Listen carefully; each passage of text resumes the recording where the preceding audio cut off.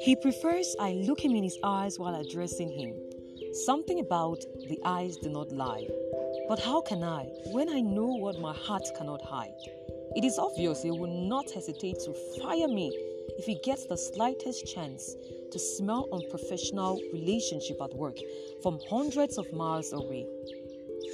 He who only gives orders and schedule appointments is the same one I have been losing sleep over for the past how many months?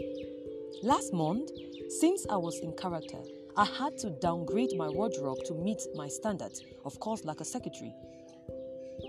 But discovering that he always mingles with people of high class, I had to go back to my old wardrobe. The confusion is just so frustrating. And his comment? Strange times. Why spend so much on mere clothing? Why won't a mere secretary like me become faint?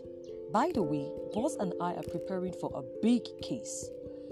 And whenever we're working on cases, we often work overnight during such periods. You know what? I think it's time for me to put on my A game. Working overnight, working overtime, whichever one it's going to be, I think Miss E.G. has some few tricks up her sleeve. Yes, I have been losing sleep all this while for him, and he never ever notices me.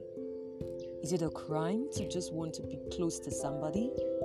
Is it a crime for me to be in love with my boss? Must bosses only interact with bosses?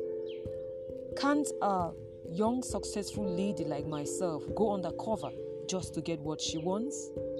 Let's see what I have up my sleeves. But you know, it's all about caging his heart and nothing more.